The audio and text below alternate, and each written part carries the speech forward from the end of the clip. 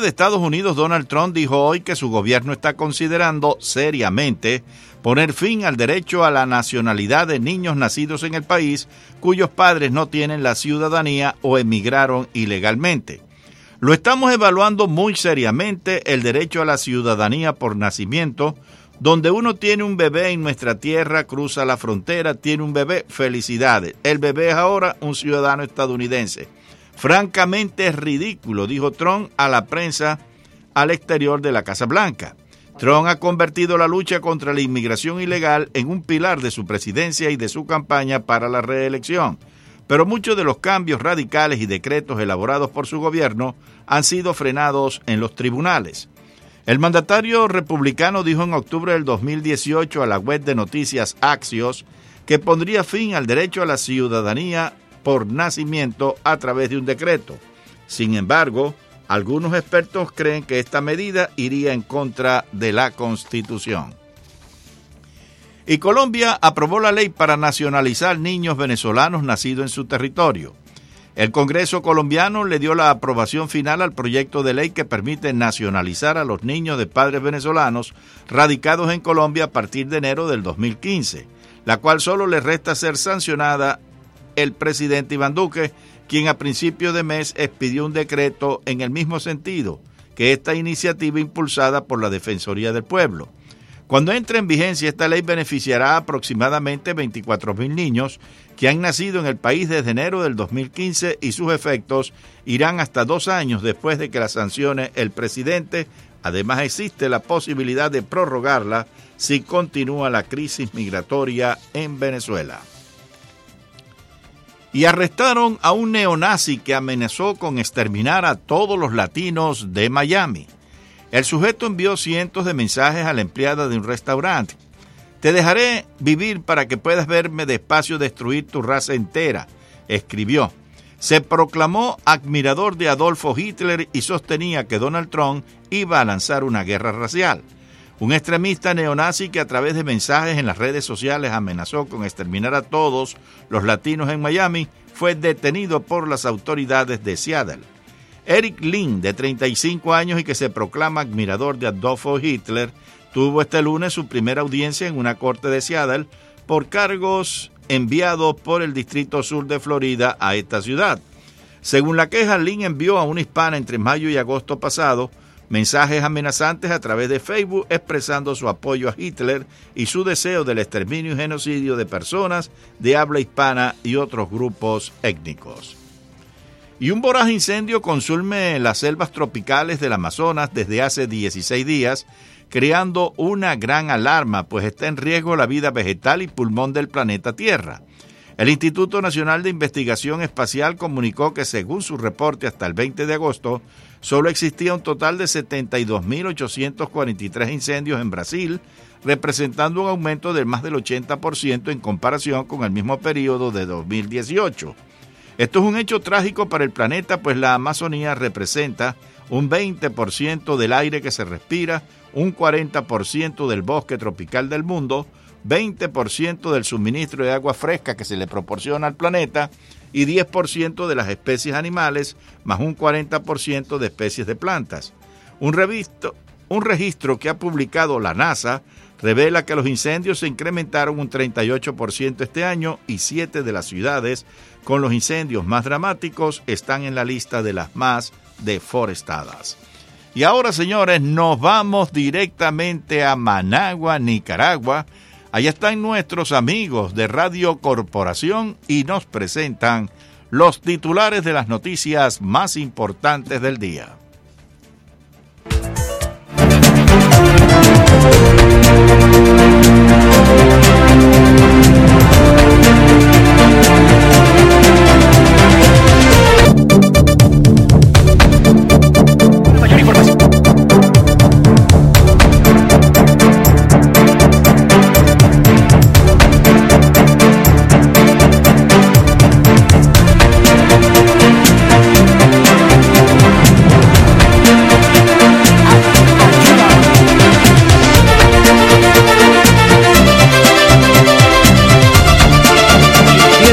Con nosotros.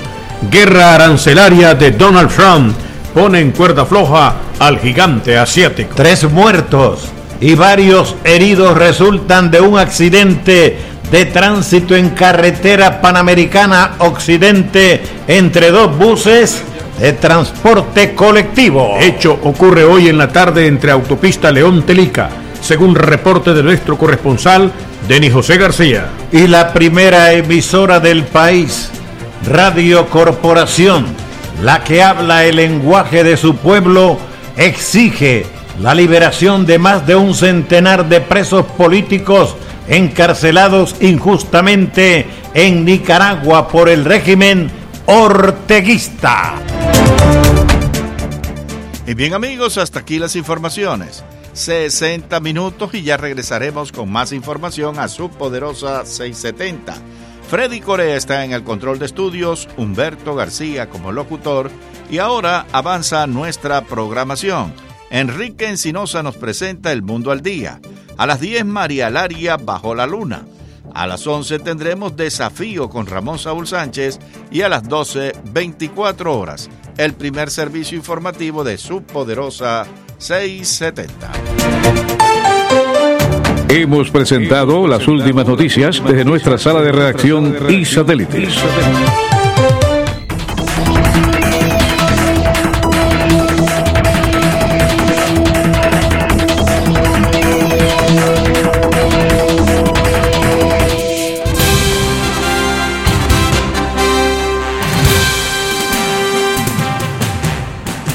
Cae la noche y llega a la poderosa 670 el periodista y más versátil de los historiadores de Cuba, Enrique Encinosa. Su valentía, tenacidad, así como la defensa de las ideas de libertad de los pueblos de América, hacen de él la diferencia en la radio de Miami. Ahora, ponga atención. Los invitados de Enrique ya están con nosotros y los temas a tratar esperamos que usted los debata junto a nuestra audiencia. Y ya con ustedes, su anfitrión, Enrique Encinosa.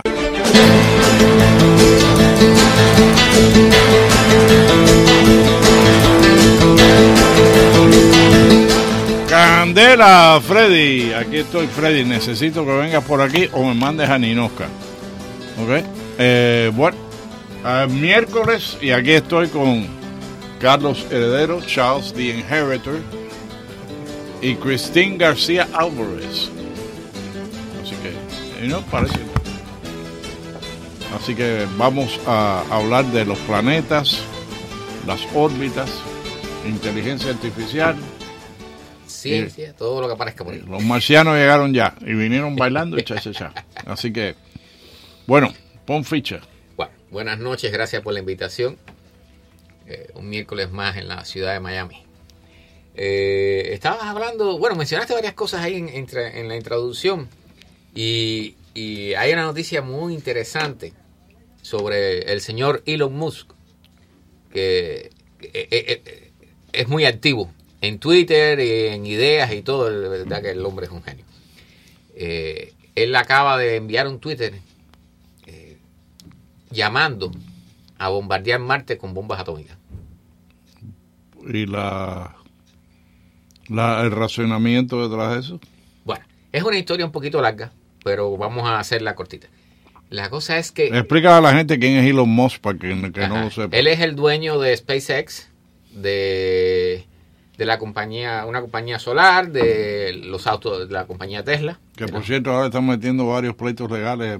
Walmart, vi que hay problemas con paneles solares ahí. Yo me imagino... 5 tiendas de Walmart que cogieron candela. 5 o 7. Pienso que lo más probable es que haya mala instalación ahí hecha. O sea, los paneles solares trabajan con bajo voltaje, generalmente 12, 24 voltios y cosas así. Entonces las corrientes son muy altas. Si las instalaciones no se hacen bien, vienen falso contacto, calentamiento y un montón de problemas más. Pero bueno, esa historia tarde o temprano nos vamos a enterar de lo que está pasando. Pero bueno, este señor, él hace un par de años atrás, si mal no recuerdo, lanzó, bueno, tú sabes que la compañía SpaceX, la historia de él con los cohetes y toda esa serie de cosas, es para ir a volar a Marte. O sea, él quiere poner población humana en Marte, hacer un pueblo de por lo menos colonizar, él quiere colonizar. Sí, la palabra exacta es colonizar, aunque yo no sé exactamente cuando hagamos eso si va a ser una colonización o un desastre, por lo que estamos viendo ahora. Bueno, pero fíjate, todas las colonizaciones a veces sí son desastres, eso es sí, inevitable. Es cierto. En Roanoke, Virginia, hay un pueblo que se perdió cuando los tiempos de los colonos y eso, sí, desaparecieron. Nadie sabe cómo, por qué ni cómo. Piensa que los indios fue, pero no encontraron rastros de sangre ni. Bueno, eso está interesante. Bueno, la cosa es que él siempre ha querido hacer de Marte un lugar habitable para los seres humanos. Entonces hay un concepto bastante viejo ya que se llama terraformación. Eso lo que significa literalmente es convertir un planeta a las condiciones habitables que necesitamos los seres humanos. O sea, adaptar el planeta a tu gusto. A lo que, bueno, sí. A lo que te pueda servir a ti. A sentirnos cómodos allí y poder realizar una vida normal, entre comillas. Sobre ese tema se hablaba muchísimo, hay muchísima información en internet. Hay muchas ideas, hay análisis. La NASA, hubo un científico de la NASA hace poco que propuso una de las condiciones más malas que tiene Marte, que lo hacen poco aceptable para la vida, es que no tiene un campo magnético como la Tierra. Y eso lo desprotege, o sea, no permite que los rayos energéticos del Sol, las tormentas solares y esas cosas lleguen hasta la superficie del planeta prácticamente. Entonces, la NASA hace poco propuso crear un cinturón, un escudo artificial con un satélite bastante grande, por supuesto, para proteger a Marte de las tormentas solares y tratar de hacerlo un poquito más favorable para la vida. Pero bueno, todo eso son historias de ciencia ficción todavía, por supuesto. Pero la diferencia con Elon Musk es que él se dio cuenta, yo no sé exactamente la historia de cómo llegó a la idea, los polos de Marte, ambos polos tienen casquetes de hielo. O sea, cuando uno lo mira con telescopio, incluyendo telescopios aficionados, si está lo suficientemente cerca del planeta, se puede ver siempre uno de los polos. Y ahí se ve la manchita blanca, se ve el casquete de hielo. En el caso de la Tierra son casquetes de hielo de agua. Pero en el caso de Marte, como las temperaturas son mucho más bajas, es una mezcla de hielos de agua, pero sobre todo con hielo seco. Dióxido de carbono, monóxido de carbono congelado. Esos polos tienen historias curiosas, pero básicamente lo que él está proponiendo es calentar esos polos, esos casquetes de hielo, derretirlos y convertirlos al estado gaseoso, todo ese dióxido de carbono. Y cambiar la ecología del planeta. Cambiar la temperatura. O sea, al liberar todo ese dióxido de carbono a la atmósfera, él dice que crea un efecto invernadero mucho más notable que el que existe en la actualidad, y se supone que la atmósfera se caliente. O sea, no es que vaya a ser respirable, porque si nosotros estamos en una atmósfera de dióxido de carbono, vamos a morir inmediatamente asfixiados. No, y más si has destruido los dos conos esos con bombas atómicas. Bueno, vas a tener un nivel de radiación. Ahí también van a haber otras cosas. Pero bueno, la idea, lo que él propone es bombardear con bombas atómicas los casquetes polares para liberar el dióxido de carbono y generar un efecto invernadero. Lo puedes hacer sin bombas atómicas, o sea, un bomb buster de estos que pesan 700 libras. Bueno, ahí hay una serie de problemas. O sea, en primer lugar, la idea es bastante de ciencia ficción, o sea... Pero fíjate, yo no lo había escuchado antes. Okay. A mí me coge de sorpresa, como todas las cosas que tú dices mucho. Pero verdaderamente me suena lógico. O sea, si tú metiéndole dos bombazos a las dos puntas esas, puedes cambiar y hacer más habitable el planeta, yo creo que tendría cierta lógica. Tiene lógica. El proyecto en sí, bueno, podemos pensar en la parte llevar técnica. Un par de bombas de esas por 3 meses, bueno, 4 meses. Primero es conseguir las bombas, porque como te podrás imaginar, las bombas atómicas no las puede tener cualquiera. Pero hay un grupo de científicos que después que hizo el anuncio él, de esa idea, que en aquel momento era una idea nada más, un grupo de científicos hizo cálculos, dicen que aún liberando toda esa cantidad de dióxido de carbono, el efecto no sería suficiente para hacer un cambio notable en la atmósfera del planeta. Entonces, lo que ha sucedido esta semana es que él ha lanzado la idea nuevamente. Incluso está pensando en comenzar a vender pullovers con el letrerito bombardear Marte. Nuke Mars. Pero evidentemente, o sea, una bomba atómica, por ejemplo, una bomba atómica normal de las que se usan acá puede pesar 1 tonelada. Y enviar eso hacia Marte no es sumamente difícil, ¿okay? Pero tiene un montón de riesgos. Y el riesgo más notable no es en el hecho de enviarla a Marte. Es transportarla. No, es el momento del lanzamiento del cohete. O sea, cuando tú lanzas un cohete, tú tienes cierto porcentaje de posibilidades de que aquello falle. Y si tienes un fallo en un cohete con una bomba nuclear, vas a tener un problema serio. Desaparece un pedazo de la Florida. Sí, suponiendo que no explota la bomba, las bombas atómicas tienen historias muy interesantes. Y una es de que están construidas para tratar de evitar que exploten bajo todas las circunstancias posibles. Sí, o sea, tú tienes que armarla. Sí, no solo que armarla, incluso hay casos de bombas que han sido armadas en el sentido de que están listas para detonar y que el avión se ha estrellado y ardido y todo eso y la bomba no ha explotado. O sea, son tantos los requerimientos que se han trabajado específicamente en el hecho no de que exploten, sino de que no exploten. O sea, contrario a lo que debe hacer una bomba. Yo recuerdo, ahora que mencionaste eso, recuerdo hace 20 o 30 años, hace años, un avión de la Fuerza Aérea que llevaba estaba transportando una o dos bombas atómicas que cayó en el Pacífico. Sí. Y que donde cayó... No fue en el Pacífico. No fue en el Pacífico. Fue aquí frente a las Carolinas, si mal no recuerdo. Sí, Yo pensé que era en el Pacífico. Una de las bombas era un bombardero, una superfortaleza, creo, no recuerdo si era un B-29, pero el avión tiene un accidente. Él suelta las bombas, una de las bombas se recuperó. La otra bomba atómica está todavía perdida en alguna playa por ahí, enterrada en la arena, en algún lado por ahí por las costas de los Estados Unidos. No, probablemente esté a 20.000 pies de profundidad. En el no, mar. No tanto, pero, o sea, la mayoría de las personas no tienen idea de dónde están viviendo ni de lo que tienen cerca. Los mismos que vivían cerca de los silos de lanzamiento de los misiles nucleares. O sea, esas personas no sabían que estaban al lado de un objetivo. Déjame decirte, mira, tú vas a nadar aquí a la playa de Miami Beach. Sí, y tienes...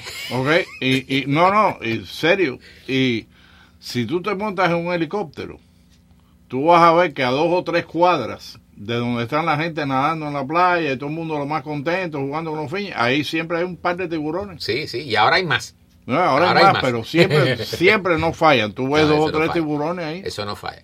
Pero bueno, el caso de las bombas atómicas, del avión, eso lo pueden buscar en internet, está ahí bien detallado todo lo que pasó. Ha habido varios incidentes graves con bombas atómicas y para mí uno de los más graves es ese. O sea, una bomba atómica que está perdida en el territorio de los Estados Unidos, en una costa, y nadie sabe dónde está desde hace un montón de años. Pero bueno, el hecho de lanzarla en un cohete trae un montón de problemas. Hace aproximadamente una semana, o 10 días, o 15 días, tendría que tener un gatillo y un... El problema es que no es el hecho de que explote. O sea, si tú tienes una bomba, un material fisionable como el uranio o el plutonio, que cae a determinada altura, y eso se abre, producto del accidente, lo que sea, la caída, y ese material sale a la atmósfera, tienes un problema grave. O sea, no tiene que llegar a explotar. O sea, esas famosas bombas sucias que le llaman, que pudieran hacer los terroristas, pues, trabajan bajo ese principio. No es que explote, o sea, sino que estás creando una nube radiactiva en una zona que tienes que dejar inhabitable. Bomba atómica, tú puedes lanzarla si te lo permite el país. O sea, ahí sí vas a tener que pedir permiso para unas cuantas cosas. En el caso de una guerra nuclear... No, fíjate, si tú estás en Marte, okay, ahora, primero que nada, te llevaste una bomba atómica para tumbar un polo de eso. Vamos a suponer que el gobierno lo permita. Okay, que el gobierno de Estados Unidos te diga, sí, vamos, te damos una bomba atómica. Te pasaste semanas y meses viajando hasta allá, has montado arriba una bomba atómica como Doctor Strangelove. Y cuando llegas allá, tú tienes que tener algún mecanismo estilo rifle para tú poder disparar esa bomba. Porque ¿qué tú vas a hacer? No la tienes amarrada con liga, no vas a ir y soltarle que caiga donde caiga. No, tienes que tener algún tipo de blanco, algún tipo de colimador. punto de mira. No, la idea sería, o sea, él estaba muy cercano a la idea de un misil balístico intercontinental. O sea, de usar un cohete que sería haría todas las funciones, ¿no? Pero lo tienes que tirar del cohete que tú estás viajando. El cohete sería parte de la cosa. O sea, realmente el cohete se va quedando en el camino. Las etapas del cohete se van quedando y lo que queda es la punta nada más. O sea, por ejemplo, los misiles balísticos intercontinentales. Pero esa punta que está transportando una bomba atómica, ajá, ¿ok? Necesita algún tipo de gatillo, algún tipo de... Todo eso actualmente lo puedes hacer automáticamente o por comandos desde la Tierra. Que pesa más y tiene que pesar más. Sí. No, de hecho, las diferencias más importantes, déjame decirte, los soviéticos llegaron primero al espacio porque sus bombas atómicas pesaban 5 toneladas y tenían que ponerlas a 11.000 kilómetros de distancia. Ellos tenían... La diferencia entre Estados Unidos y la Unión Soviética era que los Estados Unidos tenían misiles de medio alcance en Europa para atacar a la Unión Soviética. Pero los soviéticos no tenían misiles cerca. ¿Ok? Pudieron tenerlo en un cierto momento, los tuvieron en Cuba. ¿Ok? Que eso fue el escándalo aquel de la crisis. Fue la única vez en la historia de la Unión Soviética que ellos sacaron aparatos nucleares de sus propias fronteras. Exacto. E incluso en sus propias fronteras ellos no confiaban en el ejército. Las bases que existieron en Cuba en el año 61 y 62, 63 estaban dirigidas por la KGB.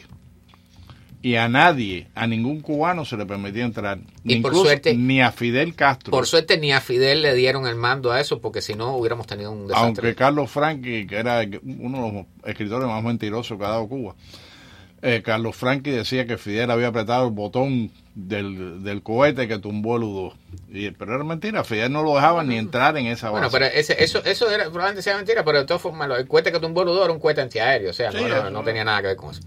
Pero los soviéticos tenían que llegar desde el territorio soviético hasta territorio norteamericano. O sea, la diferencia era que los americanos tenían que volar poca distancia, una distancia intermedia, con unas bombas que pesaban 1 tonelada. Los soviéticos tenían que poner bombas de 5 toneladas a 11.000 kilómetros de distancia. La consecuencia directa de eso es que cuando terminaron de construir el cohete para transportar esa bomba atómica, fue el mismo que usaron para poner satélites en órbita. O sea, una de las cosas que, paradójicamente, que posibilitó que los soviéticos llegaran primero al espacio, fue el desarrollo del misil balístico intercontinental. Es una consecuencia directa de eso. Pero, bueno, básicamente, la idea de poner una bomba atómica en Marte tiene un montón de problemas. O sea, en primer lugar, subir material atómico al espacio tiene problemas ya de por sí. O sea, por ejemplo, las baterías que usan, por ejemplo, los robots estos que hay en Marte, o las sondas que están lejos en el espacio, las primeras sondas aquellas, las Voyager, todo eso, tienen baterías de plutonio adentro.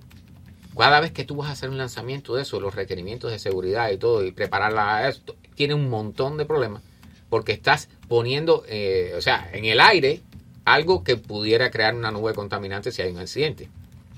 En los años 80 hubo un satélite de la serie Cosmos, de los soviéticos, que falló en ponerse en órbita y cayó, se desintegró sobre Canadá. Y una de las partes más importantes de la pila atómica que llevaba ese satélite cayó en un lago, en una de las partes norte de Canadá. Y aquello fue un escándalo entre ambos países, hubo todo tipo de problemas diplomáticos, porque entre otras cosas, ya se había aprobado en los años 60 el famoso tratado del espacio, que una de las cosas que determinaba era que el país que lanzaba el satélite o el cohete o lo que fuera era responsable por los daños que produjera.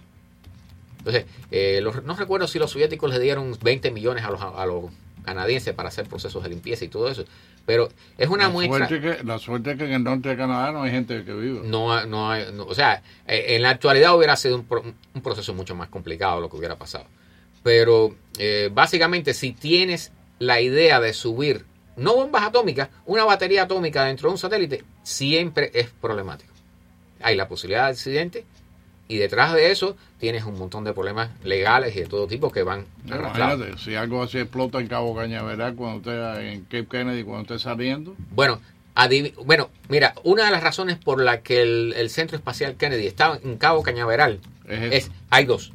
Básicamente hay dos. Una es porque es uno de los puntos más al sur de los Estados Unidos. O sea, mientras más cerca del Ecuador tú lances, menos energía tienes que usar. Es más barato, menos combustible, más velocidad tiene el cohete producto de la rotación de la Tierra. Pero la otra razón es que todos los cohetes que se lanzan ahí, si te has fijado, van en dirección este y terminan volando hacia el mar. Sí, o sea, hacia afuera. Hacia afuera, no van tierra adentro. Entonces, cuando lanzan un cohete... No van para Disney World, van para afuera. Exactamente. Hay lanzamientos que se hacen en la costa oeste, pero cuando se hacen ese tipo de lanzamiento ahí es para buscar órbitas polares, que casi siempre son satélites de reconocimiento, por ejemplo, y cosas así, y que requieren de una órbita especial. Pero los satélites normales y los lanzamientos normales, incluyendo el transbordador y todos los actuales lanzamientos que se hacen, todos van hacia el mar. Por eso los cohetes que desechaba el transbordador espacial, actualmente todos los aterrizajes que hace SpaceX, todo es en el mar. Para evitar problemas con la... Incluso, es un dato conocido, durante un lanzamiento, solamente el sonido de un cohete, si tú estás a 400 pies de distancia donde se hace el lanzamiento, donde estaba el transbordador, por ejemplo, tú terminas muerto por la potencia del sonido que produce. Te revienta, te mata. Entonces, hay una serie de requerimientos en todas esas cosas que a la hora de hacer un lanzamiento, si llevas una bomba atómica, es mucho más delicado. Entonces, entra, ¿se te perdió algo? Sí. Una llave. ¿Una llave? Sí, te van a chuchar la llave. Perdóname. Gracias. Una pequeña interrupción aquí con Reiner Díaz de la Portilla. A lo mejor está una llave por aquí. No te preocupes, perdón la interrupción. Te veo montando en guagua para la casa. Si las veo, guárdala. Bueno, entonces, para terminar con esta intervención sobre Elon Musk, con la idea que yo la veo loca, o sea, parte de lo que incluye el Tratado del Espacio es que nadie es dueño, ningún país, ninguna compañía puede ser dueño de un objeto celeste, ¿ok? Todo el cosmos, lo que es el espacio, a partir de 100 kilómetros de altura sobre la superficie terrestre, que es la línea oficial, la frontera oficial hacia el espacio, de ahí para arriba, nadie es propietario de nada. El primero que llega a la luna no puede poner una bandera y decir esto es... Puedes poner una bandera, poner una bandera, pero no significa que sea territorio de un país, ni de una compañía, ¿ok? Hay un problema ahora grave. No sé si sabes que hubo una nave... Hernán Cortés y Pizarro no hubieran sido astronautas nunca. O lo hubieran sido, pero estarían deprimidos con la idea de no poderse apropiar de nada, ¿no? Pero, ¿sabes que Israel lanzó una nave privada hacia la Luna? No sabía eso. Eso lo hicieron hace como 2 o 3 meses. Había una competencia, Google planteó hace unos años una competencia de darle un premio a la primera compañía privada que lograra aterrizar y tomar imágenes de la superficie de la Luna en alta definición. Entonces, hubo varias compañías que comenzaron a correr porque el premio era unos varios millones, pero cuando se pasó el límite de la fecha, Google canceló la competición y nadie se la ganó. Pero las compañías que habían comenzado a trabajar en el diseño de naves, algunas continuaron trabajando. Y este grupo israelita lo hicieron y pusieron la nave en órbita alrededor de la Luna. Lo lanzaron en uno de los cohetes de SpaceX. Fue como carga accesoria. Carga accesoria quiere decir que era pequeño y iba adicional. Como parásito a otro adicional a otro. Una rémora. Ajá, sí, más o menos. Bueno, la cosa es que ellos durante el intento de aterrizaje, que debía ser suave sobre la superficie lunar, les falla, tienen un fallo en el software, en la programación de la nave, y la nave se estrella en la superficie de la Luna. Y esto, al cabo de un mes y pico de haber pasado eso, bueno, detectaron qué cosa era. Incluso el primer ministro de Israel y todo dijeron que iban a darle dinero a los que lo hicieron para reintentar un segundo aterrizaje en la Luna.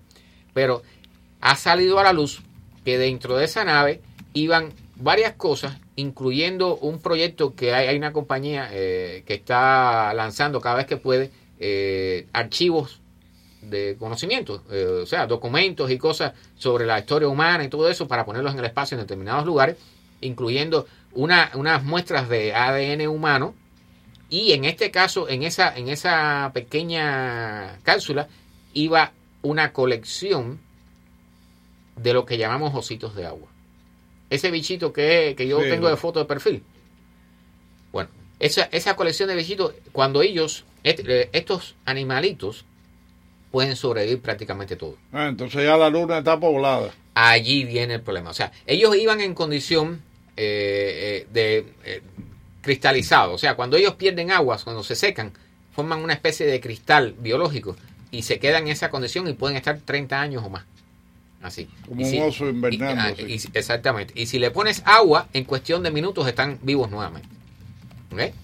Y la cuestión es que si esta nave se estrelló allá, todo parece indicar, por la forma en que había sido hecho la cápsula donde iban estos bichitos, que deben haber sobrevivido el estrellamiento. Entonces, están en estado latente. O sea, por primera vez se está hablando, y eso lleva ya a una discusión enorme, de la responsabilidad, ya sea una compañía privada o un gobierno, de enviar formas vivas a lugares donde nosotros estamos tratando de investigar si hay vida o no. Por ejemplo, o sea, hasta ahora, lo que nosotros habíamos dejado en la Luna, en el peor de los casos, era basura y excrementos humanos, para decirlo así. Basura. Orina y excrementos, basura. Cosas así. Pero actualmente ya es muy probable que tengamos los primeros habitantes, aunque no estén vivos en el sentido total de la palabra, están en estado latente, pero pudiéramos tener los primeros representantes de la Tierra viviendo, o sea, asentados en la superficie lunar. Y entonces de allí se están haciendo llamamientos, y en esto puede influir esta idea de Elon Musk, incluso de poner hombres en Marte, de crear una legislación para los casos como este, de llevar vida fuera de la Tierra. ¿Qué hacer? Porque no por gusto la NASA y todas las demás agencias espaciales se pasan meses esterilizando lo más posible todas las naves que salen afuera para evitar contaminar a Marte, por ejemplo, con formas de vida terrestre. O viceversa. O viceversa cuando... o sea, no está lejos. La misión de traer muestras de Marte no está lejos. O sea, de hecho, el robot Curiosity se supone que esté guardando muestras para en un futuro puedan ser traídas hacia la Tierra por otra misión. Entonces, este es un tema complicado. Este es un tema bien complicado porque, o sea, tiene que ver incluso con la ética de los vuelos espaciales. O sea, si tú pones seres vivos terrestres en la Luna, tú estás influyendo en montones de cosas y lo está haciendo una compañía privada, no lo está haciendo. Y lo peor es que lo hicieron sin comunicarlo a la prensa. O sea, no hubo un anuncio oficial de todo lo que se iba a hacer. Bueno, de acuerdo con todas las teorías estas de la conspiración, hay una que dice que hay 60,000 nazis en la Luna. No, por favor. Pero bueno, esa es otra historia. Ahí esa es una historia muy divertida. En vez de ir a Argentina, se fue para la Luna. Ajá. Bueno, como parte de este segmento que tengo sobre cuatería, en los años, cuando estaban en plena carrera por la Luna, los soviéticos y los americanos, tú sabes que los soviéticos estaban probando un cohete para hacer lanzamiento de bombas atómicas y cosas por el estilo, un ICBM, y el diseñador principal, en el medio del lanzamiento pasa algo, paran el lanzamiento como el tipo tenía tanta presión por parte del gobierno soviético para hacer el lanzamiento y terminar todo el proceso de diseño, se fue él, se sentó en una silla debajo del cohete y mandó a alrededor de 140 o 150 técnicos a revisar el cohete a ver cuál era el fallo que tenían. Y lamentablemente, y eso está en video, lo pueden buscar en YouTube, alguien presionó el botón de encendido de la segunda etapa del cohete. O sea, la segunda etapa del cohete es la parte más pequeña del cohete que está arriba. Sí. ¿Okay? Si los motores esas se encienden, van a encender en candela la parte de abajo, la primera etapa, que es la más grande, la que más combustible tiene. Estamos hablando ahí quizás 2.000, 3.000 toneladas de combustible. ¿Y cocinó el tipo? Cocinó, hubo alrededor de 140 muertos. Y ahora han salido después de la perestroika, está el video en YouTube, y hay varios documentales que lo tienen recogido, de cómo la gente salía corriendo, encendidos en llamas, de la base del cohete, mientras aquello estaba explotando. O sea, es una visión horrible, ¿eh? Pero una de las cosas más curiosas es que en el medio de todo el proceso ese, hay dos tipos vestidos de estas escafandras que son de color plateado para no quemarse, que soportan alta temperatura, que se metieron en el fuego y sacaron algo en una caja que nadie sabe lo que es. O sea, hasta la actualidad no se sabe qué fue lo que fueron a buscar ahí para jugarse la vida a cambio de poder salvar esa cosa que nadie sabe hasta actualmente lo que era. Una caja de vodka. Bueno, a mí me parece más bien que sería algo, o sea, posiblemente algo relacionado con energía nuclear. Yo te iba a mencionar, casualmente, esta misma semana o hace unos días, los rusos, Putin incluso había anunciado en uno de sus discursos que estaban desarrollando un arma nueva. Él ha hablado de varias. Y viste, y de pronto esa arma hizo boom boom. O sea, lo que parece ser es que están desarrollando un motor nuclear para cohetes de guerra. ¿Okay? Eso es un desastre en el sentido incluso de usarlo, no ya de amenazar para explotar en ningún lugar, sino del hecho de usarlo. Pero todo parece indicar que les explotó, a los científicos que estaban probándolo, les explotó el motor y hubo, por lo menos, que yo sepa, 5 muertos. Personal de... Y en la zona esa dice que el nivel de radiactividad subió 16 veces. Sí, o sea, parece que tuvieron que evacuar. Hay 4 puntos de seguimiento de explosiones. Hay videos nucleares que se ven así en la distancia de la explosión. Que se ve la explosión. O sea, ese es para que tengan una idea de que el asunto nuclear, de la guerra nuclear y todo eso continúa vivo. O sea, esa espada de Damocles no nos la vamos a quitar de arriba. De hecho, acaba de salir un estudio donde hacen simulaciones. Tú has oído hablar sobre el invierno nuclear, ¿verdad? Sí. Ajá. Eso se decía que en cierto momento se comenzó a decir que era una exageración. Bueno, acaban de hacer una nueva simulación con mejores datos de lo que ocurriría si tanto Rusia como Estados Unidos hicieran un ataque mutuo con todas sus armas nucleares. Y el resultado de la simulación es que habría un invierno nuclear.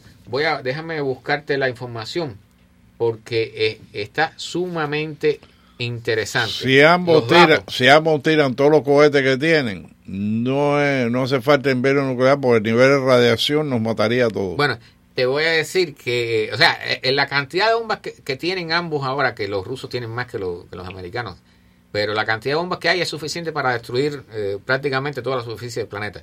Pero si hicieran una guerra entre ellos dos, que es lo que hacen en este caso, analizan en este caso, se reduciría, o sea, el invierno nuclear duraría varios años, reduciendo un 30% de la lluvia a nivel planetario.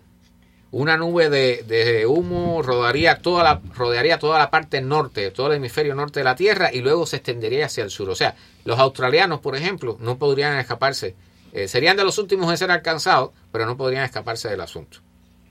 Y plantean que las pérdidas en agricultura y en alimentación serían tan grandes que habría una hambruna generalizada en el planeta. Eso sin hablar de todas las pérdidas de la tecnología. O sea, recuerda que hablamos una vez del llamado impulso electromagnético, que cada vez que tú explotas una bomba atómica, el impulso electromagnético destruye toda la tecnología, sobre todo la tecnología actual que usamos, todas las computadoras que tenemos en los automóviles, en las casas, los teléfonos inteligentes, todo, las redes de internet, todo quedaría destruido en una guerra de ese tipo. Entonces, es un estudio interesante, salió hace 2 o 3 días, así que si quieren buscar más datos, está accesible en internet. Bueno, dejando a Elon Musk con sus cohetes y los marcianos y los tardígrados en la luna, hay varias noticias interesantes y hay una que a mí me afecta personalmente.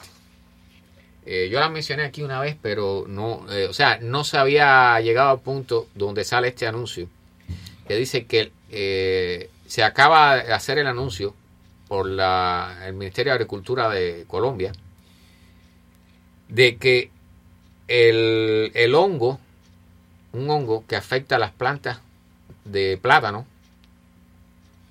acaba de entrar a las Américas. O sea, y es el inicio de la extinción del platanito que todos comemos en los supermercados. ¿No hay manera de evitar eso? De la banana. Frutica. No hay forma de evitarlo. El platanito Johnson, que le dicen. Ese que le llaman, bueno, el nombre oficial es Cavendish. Imagínate tú, claro que a Carlos le afecta, si a él le encanta la banana. Todas las mañanas me hago un batido con banana y fresa y cosas así. Él nos hace el Pero batido. no serían todos los plátanos, serían... No, déjame hacerte la historia. El problema es que el 99, casi el 99% de la producción de banana mundial que se exporta es Cavendish. O sea, el problema es que no aprendemos, los humanos no aprendemos de los errores anteriores. En los años 50, el tipo de banana que se usaba no es este actual. Era una llamada Gros Michel. Y el hongo acabó con eso hasta el punto que se acabó la producción de banana. Y estamos hablando de que, por ejemplo, países como Ecuador, o sea, países que son Costa Rica, que son bananeros, podrían ver colapsar su economía. ¿Ok? Entonces, el platanito Johnson es el que yo recuerdo, el chiquitico gordito. No, el chiquitico, no. Está hablando de la banana que vemos en los supermercados. Esa banana que es amarillita, bueno, más bonita, grandecita. Que casi no tiene semillas. Que no tiene, yo como todos los días el plátano, a mí me encanta el plátano. Bueno, ese platanito no es el plátano original que se comía en los años 50. El de los años 50 sabía mejor, o sea, no lo hemos probado porque se extinguió. Porque el hongo, ahora voy a buscar el número por aquí, se extinguió porque el hongo lo atacó. Y tuvieron que, el problema es que y no hay ADN de los plátanos que se puede revivir. Chicos, no sé, ya esa parte sí tendría que ponerme a buscar información o me buscar un imagino especialista. que botánicamente se puede. Por allí puede ser que quede alguna planta, no sé, pero está declarado extinto. Ahora, el problema con esta que tenemos ahora es que en la época que se extinguió el Gros Michel, la Cavendish era inmune al hongo. Y entonces todos los productores comenzaron a tomar esta planta de plátano para multiplicarla. Entonces, toda tiene la misma reserva genética. O sea, los genes son los mismos. Por lo tanto, el hongo, ahora que se ha transformado, ha evolucionado y ha logrado atacar a esta planta, ahora todos los sembrados de bananas del planeta son del mismo tipo de banana. O sea, entonces, el hongo comenzó por Australia, por allá, por Oceanía, se ha ido extendiendo, llegó a la India, llegó a África y están advirtiendo que en cualquier momento llegaba a las Américas. Y esta semana o la semana pasada, Colombia acaba de anunciar que acaban de hacer la primera detección en América del hongo que ataca a este tipo de banana. El resultado es, imagínate que se dice que tú puedes luchar contra eso, pero no puedes detenerlo.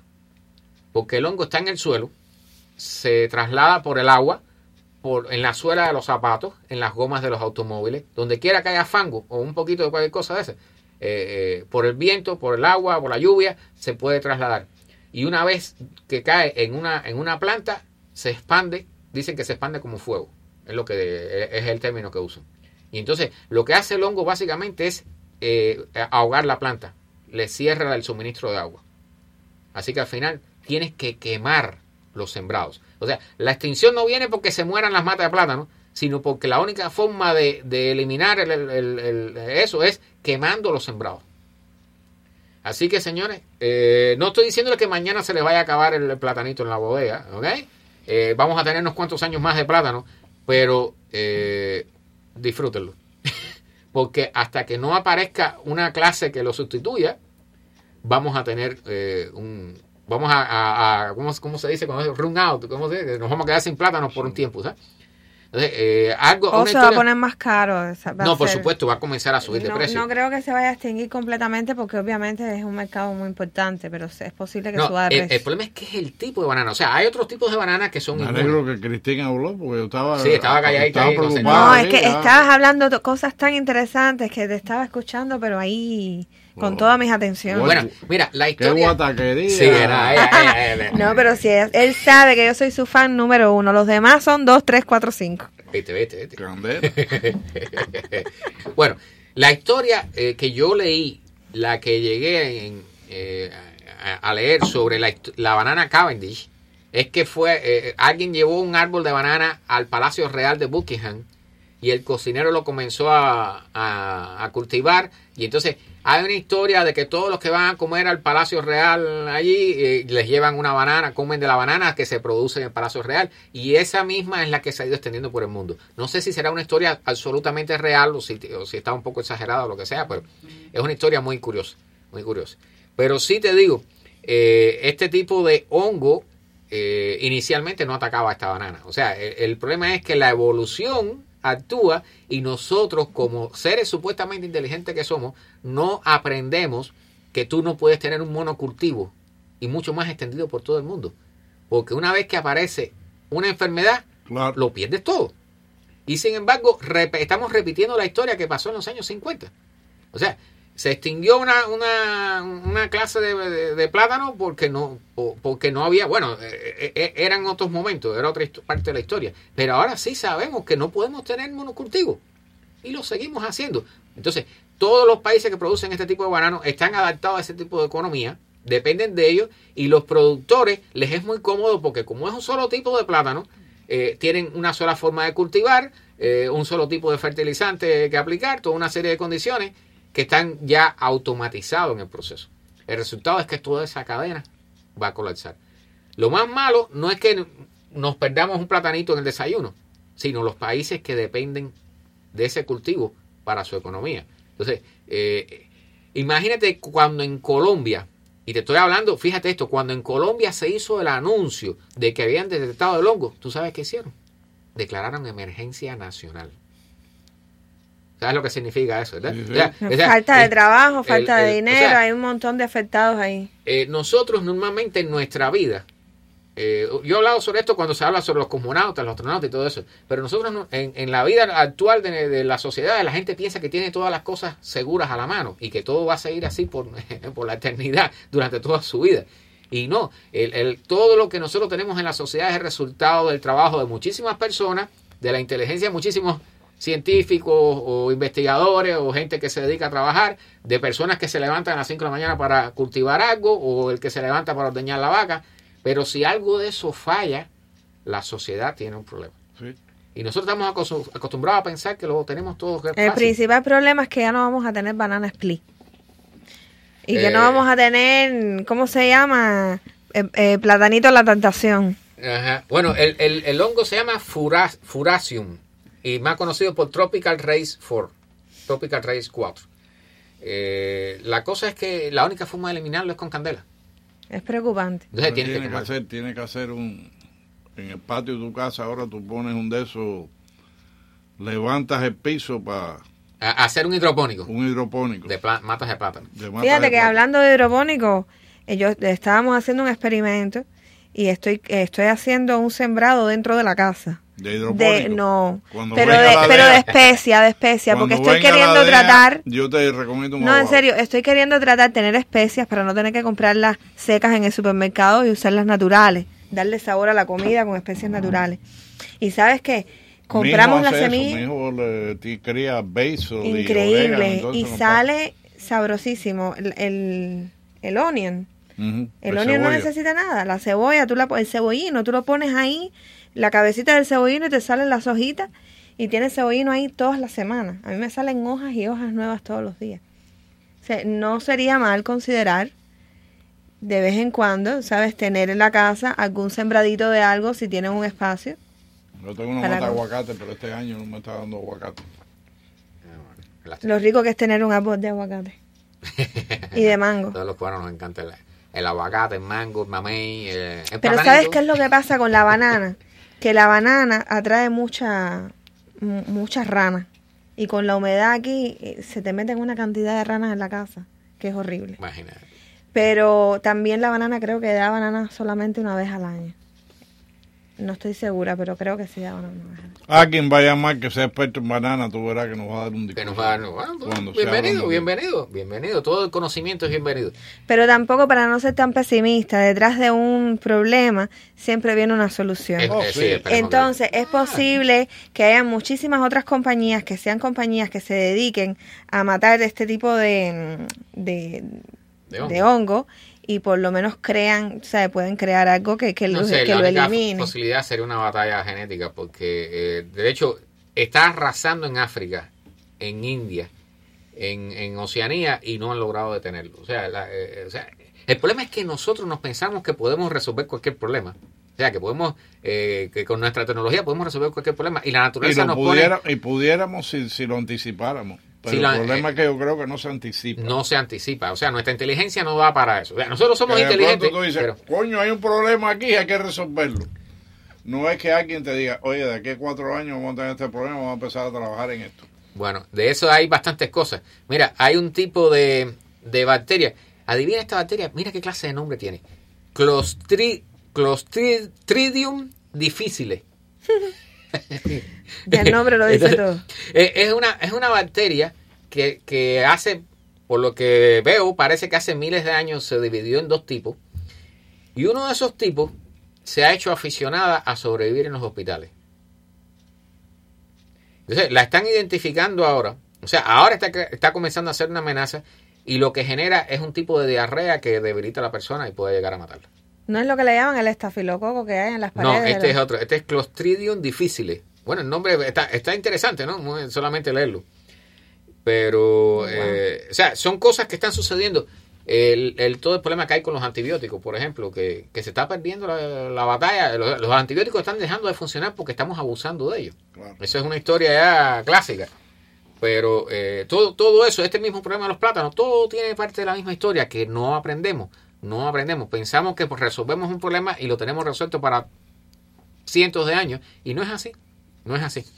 Bueno, tú sabes que en Asia hay un lago que le llaman el lago de los huesos. Lago de los huesos. Sí, está en una zona alta, montañosa. Yo vi la noticia hoy, no la traje, pero me acordé de ella y voy a mencionarla porque está de lo más curioso. Es un lago que tiene huesos de personas, pero de cientos de personas.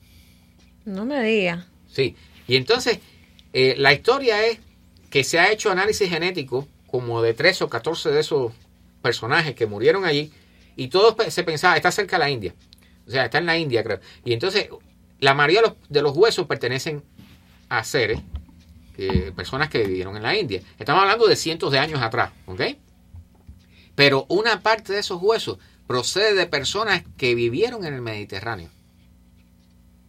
Y entonces, o sea, esa es la pregunta, lo que están haciendo los investigadores, la pregunta. Sí, o sea, ¿qué tienen que hacer? Es que aquí personas del Mediterráneo en la India. Yo vi un documental donde habían encontrado en las momias en Egipto, habían encontrado rastros de opio, de lo cual proviene de China. Okay. Y nadie se ha podido explicar. Dejaron a Marco Polo chiquitico. Sí, nadie se puede explicar de dónde sacaron los faraones esto el opio.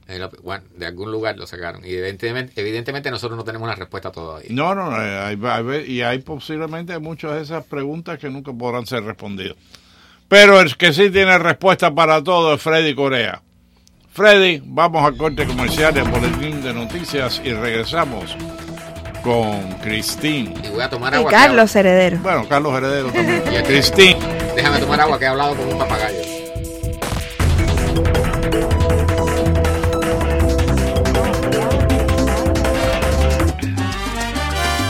El mes de agosto no podía quedarse sin nuestra fiesta. Si te quieres divertir con encanto y con primor, tendremos como siempre 8 artistas en escena, el almuerzo a escoger, estacionamiento gratis y muchos premios para todos los asistentes. Llame ahora al 305-541-3300 y haga su reservación. La entrada $30 y está todo incluido. El 31 de agosto no habrá excusa para quedarse en casa, así que levante su teléfono y marque el 305-541-3300 y a gozar la vida. hay que gozar la vida, ahorita el mundo se acaba, ahorita el mundo se acaba, hay que gozar la vida. Hola, soy María Laria. No me extrañen mucho, ya estoy con ustedes. María Laria bajo la luna. Noticias, controversias, todo lo que sucede en nuestro mundo. Usted va a ser parte de nuestro programa, los espero, de María Laria bajo la luna. Escúchela de lunes a viernes a las 10 de la noche.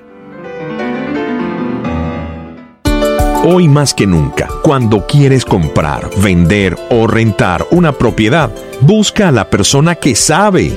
Claudia Patiño.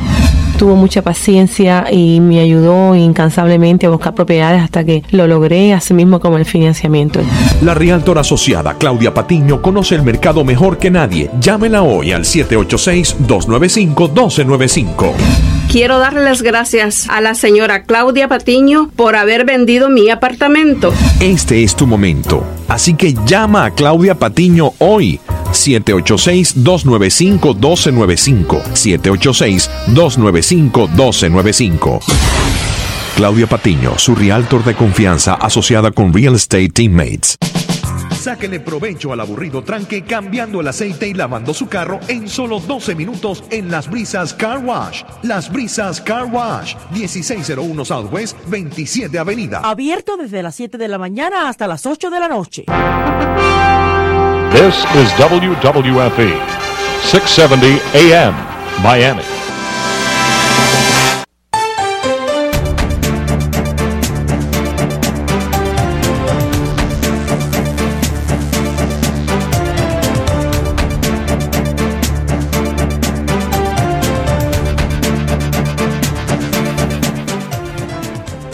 Buenas noches, 8:55 minutos en su poderosa 670.